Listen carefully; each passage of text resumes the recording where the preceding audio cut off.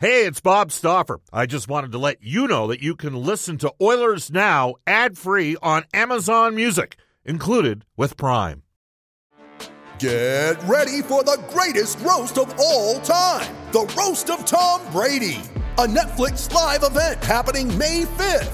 Hosted by Kevin Hart, the 7-time world champion gets his cleats held to the fire by famous friends and frenemies on an unforgettable night where everything is fair game. Tune in on May 5th at 5 p.m. Pacific time for the Roast of Tom Brady, live only on Netflix. Leon Draisaitl just had a puck ricochet off a shot that came up and clipped him. I think he's going to be okay, but he did leave the ice. Oilers on the ice as we speak. All Leon's done is score 11 goals in 7 games so far in the playoffs. But Edmonton's down 1-0 to Vegas. This text comes in saying, Bob, it will be rewarding when we beat the Knights on the Ashley Fine Floors text line. The Knights, he says, always have miraculous healing powers at the end of the regular season. Check out their payroll versus the cap. It's a joke.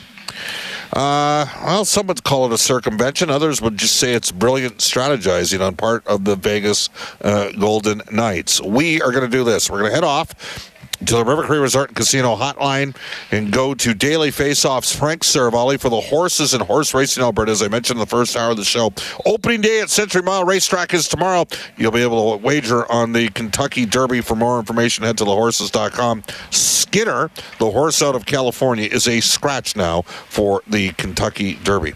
We welcome back to the show one of the most becoming one of the most popular guests we have, Frank Seravalli for Daily Faceoff. How you doing, Frank?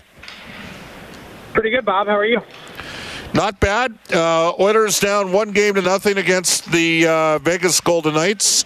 Here's where we mentioned that in the opening round of the playoffs, 6 of the 8 teams that won the series lost game 1. Obviously, Jay Woodcroft's got a lot of teachable moments after, a game 1 loss that ultimately was a 1-goal game. Don't know if it should have been, but it ultimately did end up being a 1-goal game. Your thoughts on what we saw at game 1 between Edmonton and Vegas? The Oilers need to be significantly better at 5-on-5. You don't need to be an insider to break that kind of news. I think they know that. I think they understand that waiting until the last 10 or 15 minutes of the game to try and make it one, which they were able to do, is not a recipe for success. I thought there were certainly some positives to take. The power play continues to click on at a pace that's incredible to watch. It's almost like Money in the Bank. Whenever you could see it in Bruce Cassidy's face. The penalty in the first period is like, oh no, here we go. That's such a special, capability, superpower to have. But if you don't clean up your act at even strength, which I'd expect a much better Oilers effort in Game 2, you're going to have some struggles in this series because Vegas can play. They can skate. They're relatively disciplined, and they can find a way to beat you. They have enough weapons to make life difficult on you. Vegas were the least penalized team in the NHL during the regular season. All right, Shane Knighty talked in our last segment about the fact that the Golden Knights are not a well-liked team around the league. Is that, you're as plugged in as any guy in the business, Frank. Do you get that perception about how Vegas is viewed? I do. I also think some of it has been earned. Some of it hasn't. Some of it is pure jealousy from other fan bases. You see this team pop into the league in their first year of existence, and they don't just make the playoffs, but go to the Stanley Cup final. And if you look at the number of rounds that the Vegas Golden Knights have won over their existence, it trumps many organizations in their entire existence. Look at a team like the Florida Panthers, for instance, or the Minnesota Wild. Like, the success the Golden Knights have had has been sort of unparalleled in that sense. But also the earned part of it has come from part of the way in which they've treated their players. They've dispatched some highly popular players in salary cap casualties, and have taken players that were not just popular in the community but also in their own room and basically jettisoned them without much fanfare or thought or consideration at times. Go back to Marc-Andre Fleury or Paul Stastny or whoever it's been. There's been a very much flavor of the week element to how Vegas has gone about building their team. And maybe that's okay, too. Maybe that shouldn't be criticized. There's a general manager in the Western Conference in the NHL who has a hilarious line. He says, if you want loyalty, get a dog. And I appreciate that and the cold-hearted nature of it. After all, I am from Philly. But the other part of it is I think there's some other bits and pieces that they just seem to be pushing the envelope a little bit. And I heard you mention on the text line that was one criticism, particularly with regard to Mark Stone and the injury that he has. But I would say in response to that as well, I tend to agree. And the miraculous nature with which Stone has healed, all of a sudden waltzing out of the locker room with 7 days to go before the opening night of the playoffs, certainly draws a lot of eyebrows. But the one thing is, if you look at Vegas's on-ice lineup for Game 1 against the Oilers the other night, that roster itself was cap compliant. So it's hard to really argue. They're a good team, and they are relentless. Like, I look at Tampa Bay and I say ruthless. I look at Vegas and I say relentless. All right, let's switch focus. I think we both have an expectation that the Oilers are going to certainly make this a series. I had a 6 or 7 game series all day, and in this day and age, it's not the end of the world, Frank. If you lose the opening game, 6 of the 8 teams that won series in round 1 lost the opening game. It's a different time, isn't it? Yeah, I would say Game 1 doesn't matter as much, and certainly neither does home ice. So the idea that, you have a home ice advantage, it's been a disadvantage so far in these playoffs. The record speaks for itself. I think after last night's action, the road teams are something like 34 and 24, if I'm not mistaken, so far in these playoffs. It's in that realm. So that notion has sort of been cast aside this year as well. So I do think you'd like to put your best foot forward, and the Oilers have really shown, I think, not just this year against the Kings, but also even going back to last year. Like, I think it would be a lot smoother if they made life easier on themselves, and they don't always do that. But that's also part of what makes it interesting. Yeah, absolutely. Frank Seravalli for the Horses and Horse Racing Alberta. Live racing starts tomorrow at Century Mile, where you can wager on the Kentucky Derby. All right, Frank, let's get to the Maple Leafs. It's remarkable what the Panthers have done. Bobrovsky's on a major heater. Florida's up 2-0, but I don't think Toronto's finished. Do you? No, but I do. This was sort of what I was kind of concerned about heading into the series was the emotional component of this. There just seemed to be over-celebrating, and it wasn't just the over-celebrating that got me.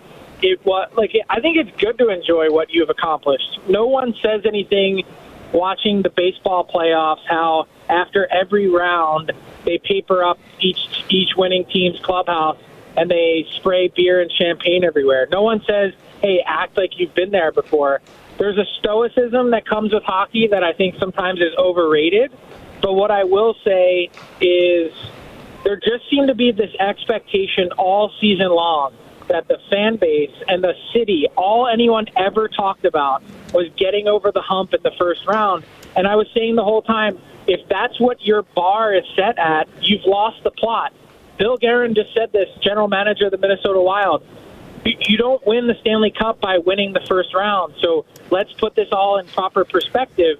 And I think the Leafs, I don't think they had the proper perspective coming out of round 1. I felt like they were thinking, oh, we just, slayed this dragon that was our first round demons and a good team in Tampa.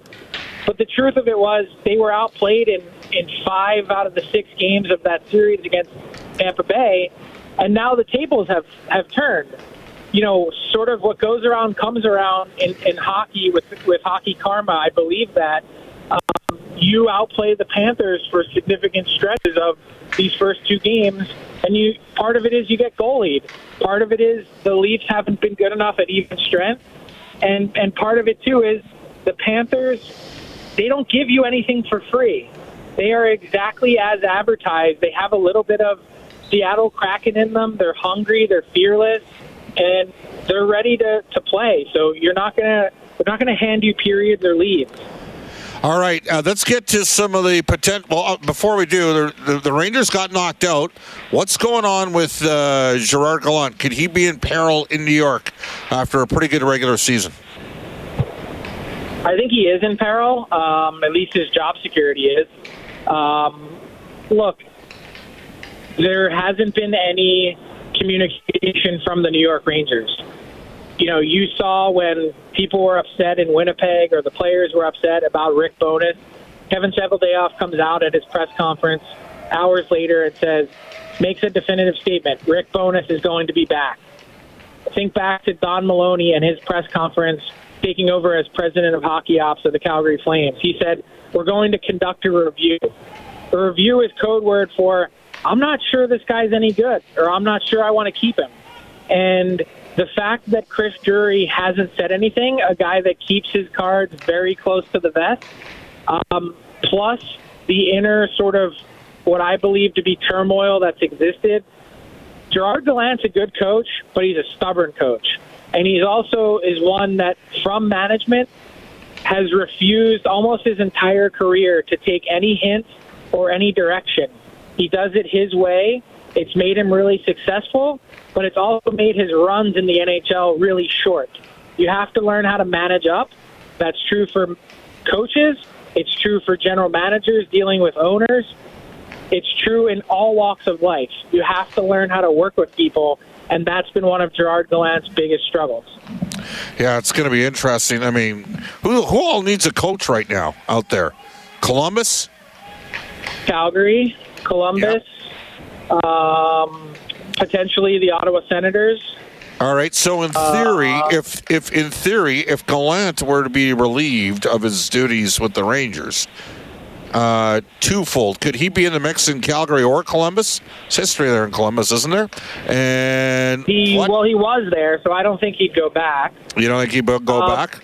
If I were to project a potential landing spot for Gerard Gallant, it would be on Derek Lalonde's staff as an associate head coach in Detroit. Okay. Tell me this just before while we got you here. Anything further? GM gets hired first in Calgary before the coach does. We can agree on that? Yes. Okay. And do we think it's going to be an internal candidate like Craig Conroy? I think he has a shot. I think that they're making a list, and I think they're ready to begin the interview process with some others. I think Brad Pascal is also going to get an interview. Yeah. You mentioned there's been a lot of speculation about Joel Quenneville potentially going to the New York Rangers if that becomes an opening. And I would say in Calgary for the GM search, I wouldn't be surprised if at the end of the day Stan Bowman is one that ends up getting an interview in Calgary along with quite a few others. Do we ever see Mike Babcock again as a coach in the NHL, or do you think that ship has sailed?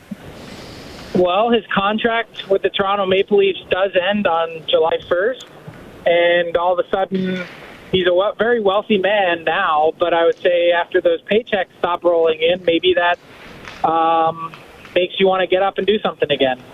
So we'll see. Pittsburgh, what happens there? Pittsburgh is really just putting their list together still. They're just beginning to make phone calls. They haven't even lined up interviews yet or how they're going to conduct the process.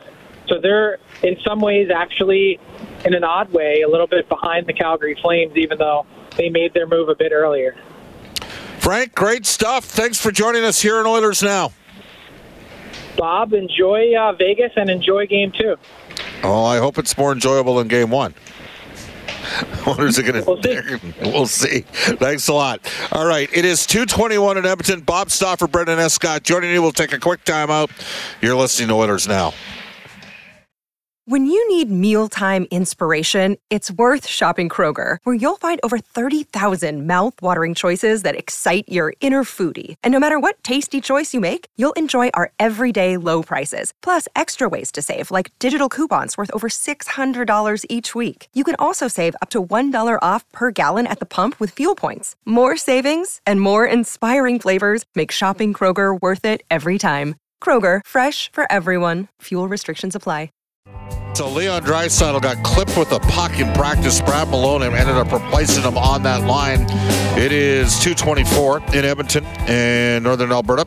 Hang in there. I know we got some issues with wildfires right now. We're going to go to the game day lineup report. I promised that I do the Oilers game day lineup report for Maguire Financial. Have the right teammates on your side, your financial future. For a free financial consultation, visit MaguireFinancial.ca. I expect that we will see Stuart Skinner in goal. The Oilers with Nurse and Ceci together. Ekholm and Bouchard, who have had a wonderful stretch of games together. Kulak with Broberg. Niemelainen was on the ice with the main group today, along with Desharnais. Up front, Kane, McDavid, and Draisaitl. Leon left after getting a puck ricocheting off of the goaltender that got a piece of him up high. I think he's going to be okay. RNH with Bukestad and Hyman. Fogle with McLeod and Derek Ryan back. Second straight day that Derek Ryan skates, so he's obviously feeling better. And Devon Shore was between Costin and Yamamoto. Holloway was not on the ice with the original group today. That is the game day lineup report. It is presented by Maguire Financial. Have the right teammates on your side for your financial future. For a free financial consultation, visit MaguireFinancial.ca. Give me a couple keys for the Oilers tomorrow. You can text us on the Ashley Fine Floors text line, 780-496-0063. Ashley Fine Floors. Get the new floors you've always wanted with Ashley Fine Floors, 143rd Street, 111th Avenue. Open Monday to Saturday. It is Ashley Fine Floors. And we talk about Brentridge Ford and their President's Awards for customer satisfaction. Brentridge Ford has full transparency, customer care after you buy the vehicle. But another big factor in the success at Brentridge Ford, like any great franchise, stability. Their parts manager, Ricky, started back in 92. General manager, Rich, in 94. Brentridge Ford, out of Wetaskiwin, where cars cost less, they've had the same owner since 1987. I can tell you from personal experience, the whole Brentridge Ford staff is committed to ensuring your customer experience is a positive one. Brentridge Ford is your Ford truck authority on the Auto Mile in Wetaskiwin. Again, you can text us 780-496-0063. Bob, this show needs to bring Berkey back for some playoff hits. Well, Brian Burke no longer the president of the Pittsburgh Penguins. He and Ron Hextall are relieved of their duties. Time will tell. We'll see what happens. Pretty good. And again, keep texting us on the Ashley Fine Floors text line, 780-496-0063. Steve says, Bob, why does Woodcroft run lines at practice that change by the game time? Well, the Oilers are running 11-7 in a lot of games here, Steve. So you're going to see different looks at different times, and it may pertain to the actual opponent. Randy says key to the game tomorrow is Leon and Connor being on the ice between 40 to 50 minutes of the game and not necessarily together, if you know what I'm saying. So Randy's suggesting maybe each guy, they're going to play 20 to 23 minutes a game. That's kind of, and the Oilers have played some playoff games this year in the playoffs, but Draisaitl at 23:47 and McDavid 25:10 when the series started. And I think Randy's suggesting that maybe they need to split those guys up. Again, you can text us at 780-496-0063.